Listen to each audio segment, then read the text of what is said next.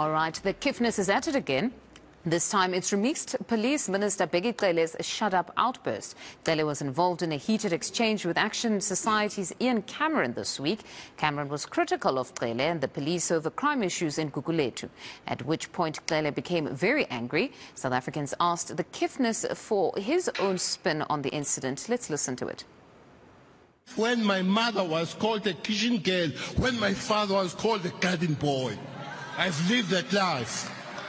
And I'm not going to take any nonsense of somebody who regards me as a garden boy today, because you regard me as a garden boy. You come here, shut up!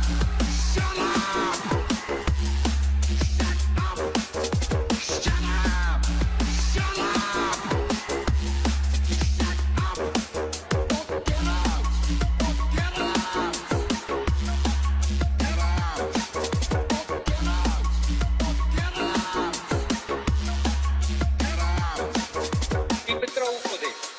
Training. I don't see you doing the same, sir.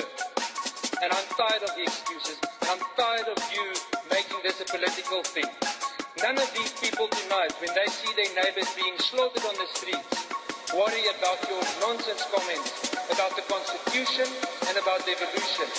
They worry about surviving, sir.